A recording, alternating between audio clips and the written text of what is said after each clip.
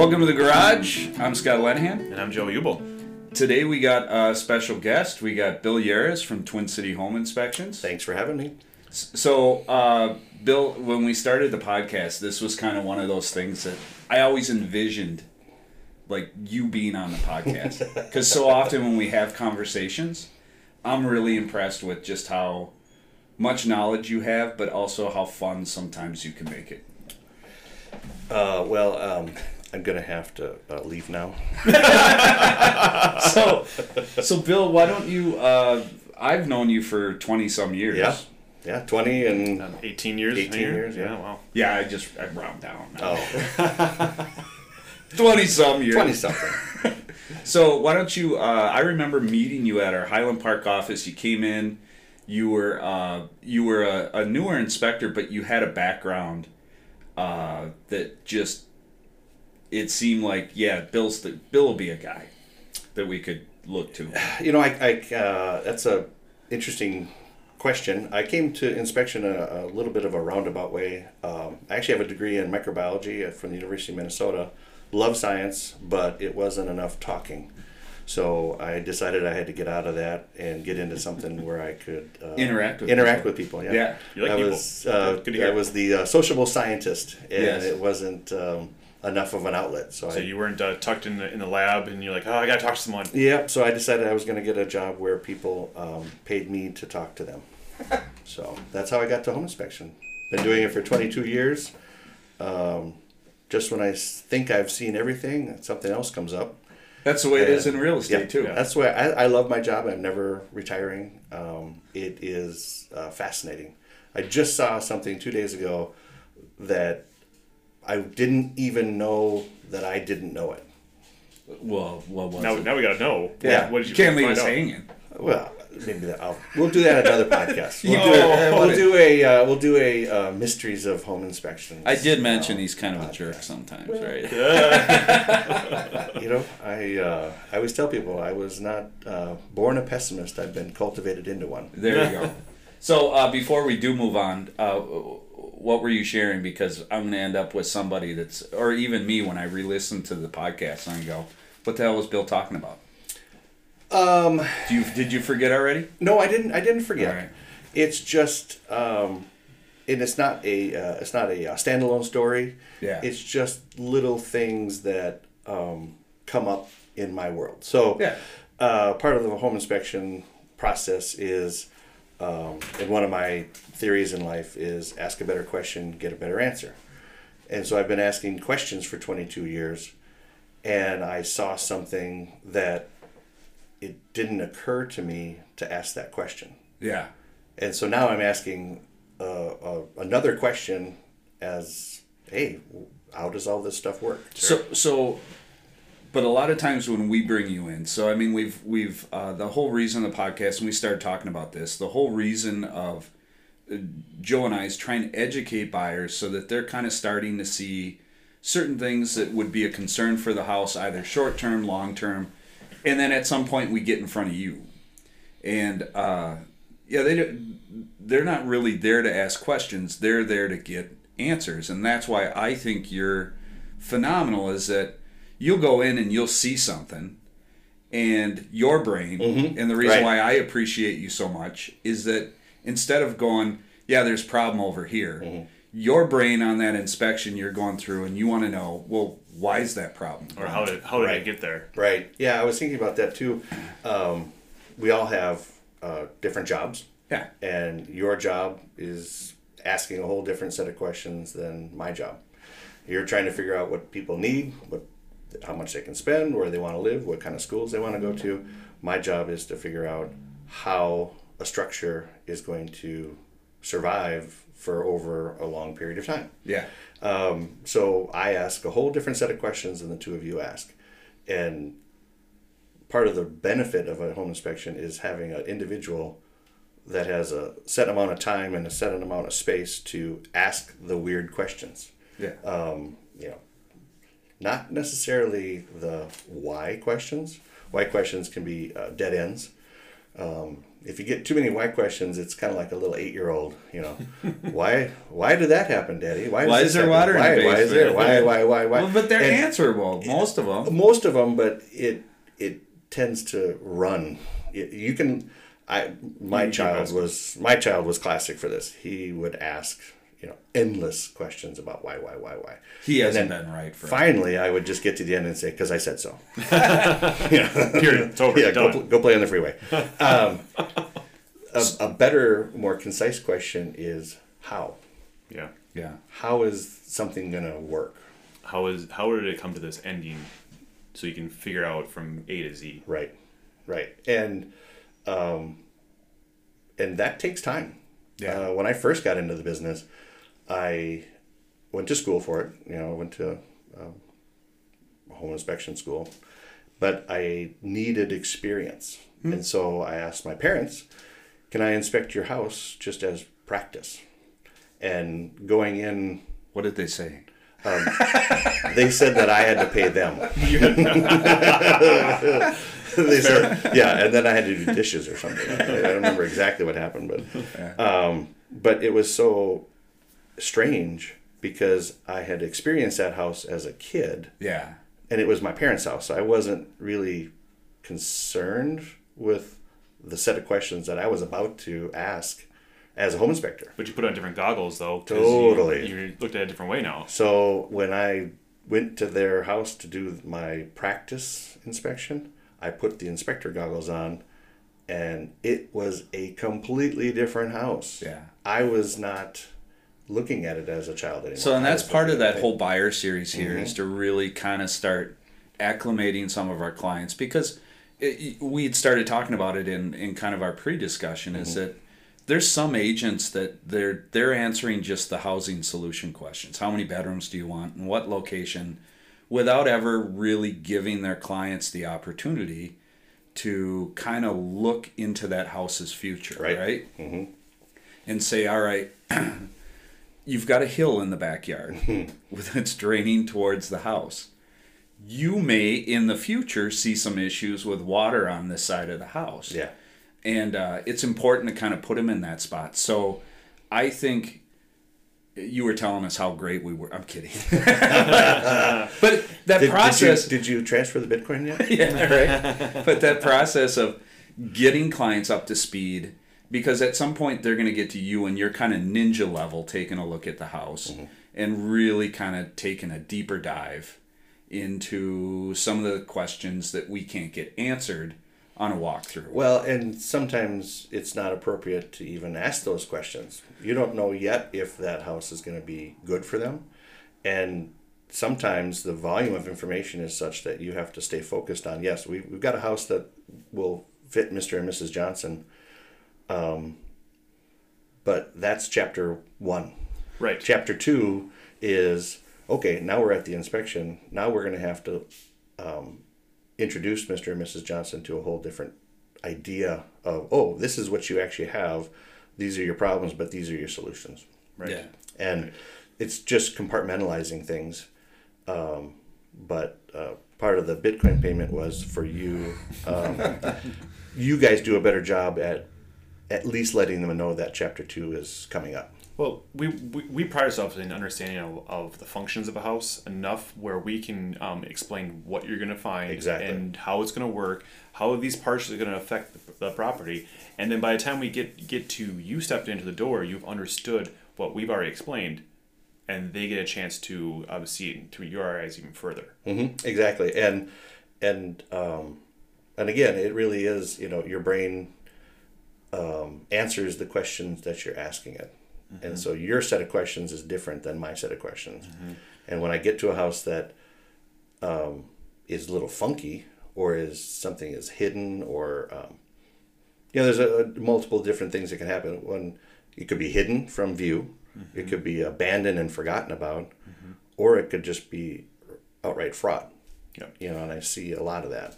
Which is exactly why I think we wanted to bring you in on this episode, and have this great topic of, we see a house, and you see it through rose-colored glasses, and you're looking through it, and it looks great, But when you bring you in, you look in the attic, you look in the basement, you look in things that we haven't seen or couldn't go into. Right. You don't have access to them. You're not carrying a ladder and screwdrivers. And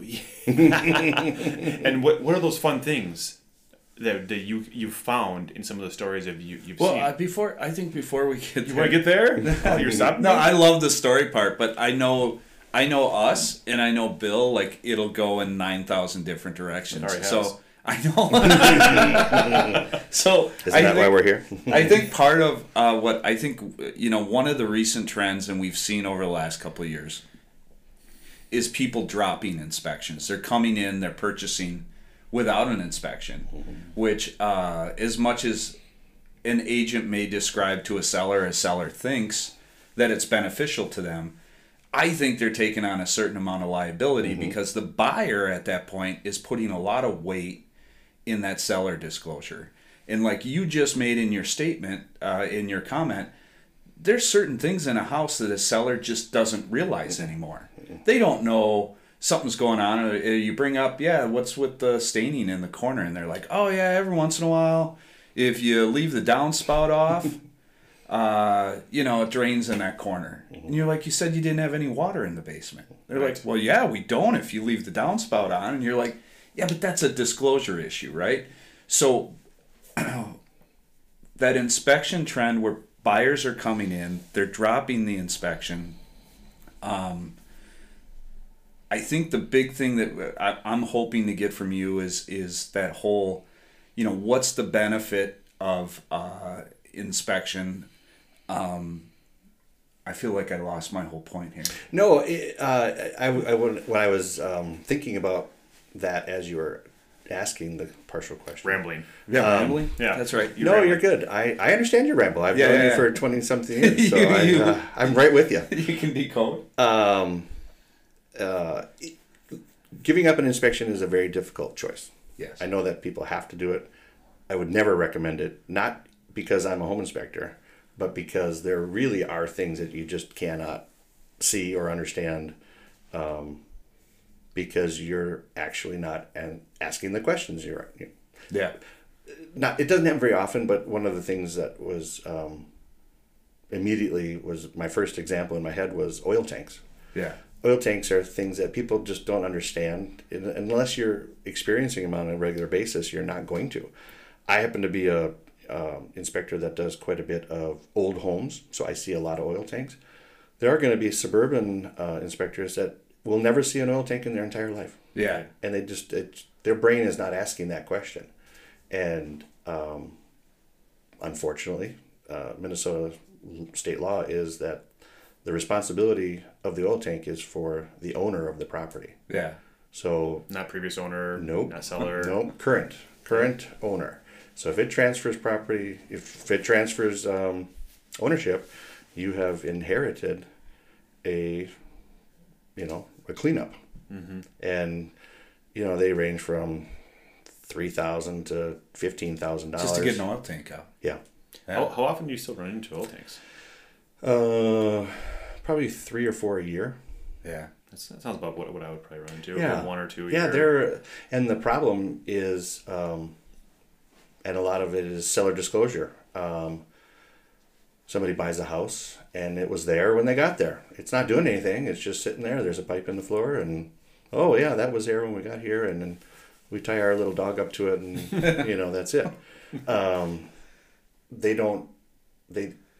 So there's another bunch of sayings, and it's not necessarily in the home inspection industry, but I guess people have been looking at perception for a long time. And one of my favorites is, it's not what you look at, it's what you see. So somebody's looking at a pipe in a basement, and I'm looking at the pipe in the basement. We are literally seeing two entirely different things. Yeah. I'm seeing an imaginary underground oil tank, and I'm looking for very specific pipe sizes and locations and crazy things that you would never think of. An oil tank has to be generally 50 feet from a driveway because the tanker or the truck generally carries a 50 to a 75 foot hose because that's all they can carry. So if an oil tank isn't within 50 to 75 feet of a driveway, it's not an oil tank. It's a old clothesline or a dog tie out or underground bunker for whatever. So, but you're not going to get that as a seller. The seller's not going to understand that. You're going to buy it. You're going to inherit it, and then when you go to sell, somebody like me comes along and says, "Hey, you got an oil tank in the ground," and you got to do something about it, right? And then that's money off the sale. It's money off of something. You had talked in one of our discussions yesterday. There was somebody, you had walked in. It was a Rambler-style house. They blew open the kitchen. And so you got the big, huge space, wide open space and open floor plan. And you get up in the attic and you see that they had taken some 2x6s, I guess, and went right straight up to the ridge line of the roof. Basically eliminating a load-bearing wall, not supporting it with a header or beam, and simply using the roof framing to hold up that ceiling. Yeah, that was a classic. See, that's something that wouldn't have shown up on a walkthrough. No, and you could literally buy that house without an inspection, and you would never know. Right. You'd never know until you the ridge line starts sagging like a tired old horse's back. Yeah, that's the problem. The ceiling starts to kind of sag in the middle, and by then again, maybe you can throw the header in there, and then does the wood bow back? It's that's a whole nother topic. Anything is fixable with enough time and money. There you go. And the trick is at a home inspection, I think it gives people a sense of what the guardrails are, or what the boundaries are for what their future expenses are going to be. Right. They might be buying a house that is very comfortable financially for them, but they also might be buying a house that is really at the limit, and they're doing it for different reasons. I oftentimes, at the end of an inspection, will find something like that. For instance, that house. And you guys kind of know the layout of houses. I mean, when we get an address, we kind of know where we're going, right? You walk in. And so I walked into that particular house, and I was expecting to see a wall between the kitchen and the living room. Like the Bazan's Ramblers. Exactly. You know what to expect. Exactly. And instead, I saw this fantastic, beautiful island with seating, and it was actually a lower one for a mixer, and it was like a candy making. I mean, it was unbelievable. Yeah. And I saw where the floor was patched, and I look up, and the ceiling wasn't sagging. It wasn't whatever. It was wavy. Yeah. It was irregular, and I was like, wait a minute. Yeah. That doesn't make any sense. Why? There's no reason for that to be wavy. Yeah. And so that's why I needed to get into that attic. Yeah. And well, you would have went in there. I would have went in there anyways, but I was like, okay, I need, this is... That's the first thing on our list. Like, I gotta check this out. I gotta really, this is gonna That's that brain I was telling you about. Exactly. The why. The why. Why. Yeah. The how. Or the how. It was really the how. The how. It was really the how. It was... There's no whys in Bill's mind. It was the how. And because I was actually, the question that I actually had in my head at that time was, how would it be wavy? If there's a beam up there, it'd either be sagging, or it would be straight. Yeah. The how was like, how can it be wavy? Yeah. And when I went up there, it looks as though when the wall was present, when they started their rehab or whatever you want to call it, botched restoration. That's what they call it. What was that? There was a TV show. Was all botched surgeries. Oh yeah. Tucked in botched. Botched rehabs. Yeah, botched rehabs. So I went in the attic, and it looks like what happened was the wall was there, and somebody had taken and cut 2x4s, and just held the ceiling up with the roof. Maybe planning on putting a beam in later. Yeah. Maybe it was like a temporary thing. Or something. I don't know. And that's why I don't ask why. I just ask how. Yeah. Maybe the contractor changed. Maybe who knows what happened. But there was no beam there. Yeah. And what was happening was the ceiling was being held up by the roof. But what people don't realize is with temperature, your roof changes shape. Yeah. Right. So the ceiling would be reacting and moving at all times. So if we had not inspected that house, 5 years later, they would have been calling a painter, hey, we got cracks here. We can't, what's going on? What happens when we end up with 3 feet of snow? Like we just did? That's going to sag. Yeah. I had a flat roof, and we got a really crazy, it was 2011 with all the ice dams. Yeah. Mm-hmm. And I walked into this structure of mine. Oops, sorry about my microphone there. With the structure, and my brain, because I'm asking very strange questions of houses, I could see a 3-inch sag, and I measured it because that's what home inspectors do. And it was whatever, 96. It would be 93 inches. Yeah. Went up to the flat roof, snowblowed the flat roof, and the roof bounced back to 96. Really? And I measured it. I took photos of it. But so that's how much does that inspection cost? That unfortunately, if you're out there snowblowing. That was unfortunately one that I owned. That was my own mistake, and that's how I learned. So yeah. But yeah, it really is. That would have been a disaster for that house. Yeah. Yeah. It was not. It can't survive long term. Yeah. It would have made it through the sale. It would have made it a couple of years. Would it eventually sealing and stuff would have caved at some point, or would it just continue to crack until someone started asking questions? It would have been a huge crack until somebody started asking questions, and then the solution is to remodel the ceiling of the kitchen and the living room. Yeah. But you've got the bazillion-dollar island there. Mm-hmm. It really is, an ounce of prevention's worth a pound of cure. Yeah. Mm-hmm. And it's when you find it early, it's a manageable problem to solve.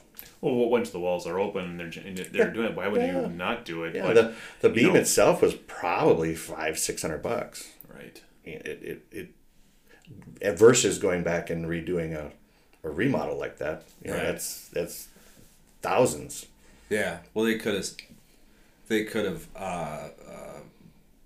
put the beam up in the ceiling, or they could have just put a header underneath it. Yeah, that's but actually. Then you end up with a post in the middle of that beautiful wide open space. Yeah. And as I'm getting into the attic, as I'm clearing out the closet, and if you do, if anybody listening sells their house, please clean out the attic access area for home inspectors. I was thinking that, I was kind of calculating in my head, okay, for that distance, I need, X number of inches. The longer the span, the higher or the deeper or the bulkier the beam has to be. So I'm like, I'm when I get up here, I'm kind of expecting to see a 14-inch deep beam. Yeah. So in my head, I'm expecting to see I'm expecting to try to measure the distance of the beam, because I'm thinking that maybe that's some waviness. Yeah. Turns out it's not there. Yeah. Right. Yeah. Right. So even a person who's been inspecting houses for 22 years isn't even asking the right question until you get your eyeballs on it. Yeah. You don't know until you see. Yeah. Yeah. And as a home inspection industry, we don't make inferences. It's a visual inspection. If we do not see it, we can't say what's behind it unless we see it. So can we talk real quick? You also do truth in housing inspections for St. Paul and Minneapolis. Yes. Mm-hmm. South St. Wonderful Paul. programs. Yep. But when you're going out and taking a look at those, your average time on those is about 20 minutes, because you're going through a checklist that the city's said, hey, Bill, go in, take a look at these items. Right. Is that right? Is that a good way to... Each city has their own individual guidelines. Mm-hmm. So St. Paul was developed by the people in St. Paul, Truth and Housing Department, and Minneapolis was developed with their own Truth and Housing Department. And so when I go in there, I am only looking at what they want me to look at. Yeah. It's spelled out in a document. It's called the guidelines. Yeah. And we all are supposed to read and follow those guidelines. So the reason I say it that way is St. Paul and Minneapolis look at very different things. And they look at... They're that significantly different. And they actually prioritize things differently. I've seen that. So I have to, basically just, hey, I'm here for the city of St. Paul. I'm doing this job. We're all trying to be consistent, so we're all trying to just use the guidelines. And when I'm at a home for a home inspection, I'm actually thinking about a whole different set of questions based on Mr. and Mrs. Johnson's life. I'm trying to figure out, what are they going to experience in the next 5 years? Yeah. What are they going to spend their money on? Who's going to want to come and tell them stories that they need to spend money on? Right. So it really is a perspective, and you have to you have to be conscious of that. Well, at the same time, so as a buyer's inspection, if you're walking through it for a buyer, how much time are you spending doing your checklist and your questions? Oh, buyer's inspections are very detailed. Well, a truth in housing, start to finish, inspecting, writing the report, everything is usually about an hour and 15 minutes. Paperwork and all that other stuff. Right. Buyer's inspections are 4 hours. Yeah. It's a huge difference. Yeah. Yeah, huge. And a buyer's inspection is actually trying to put together how the entire house works versus the checklist. Right. Yeah. The checklist is very, very useful. It gives people a general sense of, hey, where are we at, apples to apples? What are the big hazards? Because it's the same yardstick. Yeah. You're using the same yardstick for every single house, whereas a buyer's inspection is, what kind of trouble is this house going to cause people in the future? Right. So there's certain things that'll show up on a truth in housing, right? Where what's below current code, what's at code. Yeah, that's where it gets sticky. Is there is the reason they call them guidelines is because it's a mix. There is no such thing as a code, because, for instance, one of the guidelines is we're looking for the height of the stairs to the basement. Old houses have very low basements. Yep. We've all seen that 1,000 times. But in the guidelines it says 6'8", because that's the current. But that was chosen, but nobody has to do anything for that.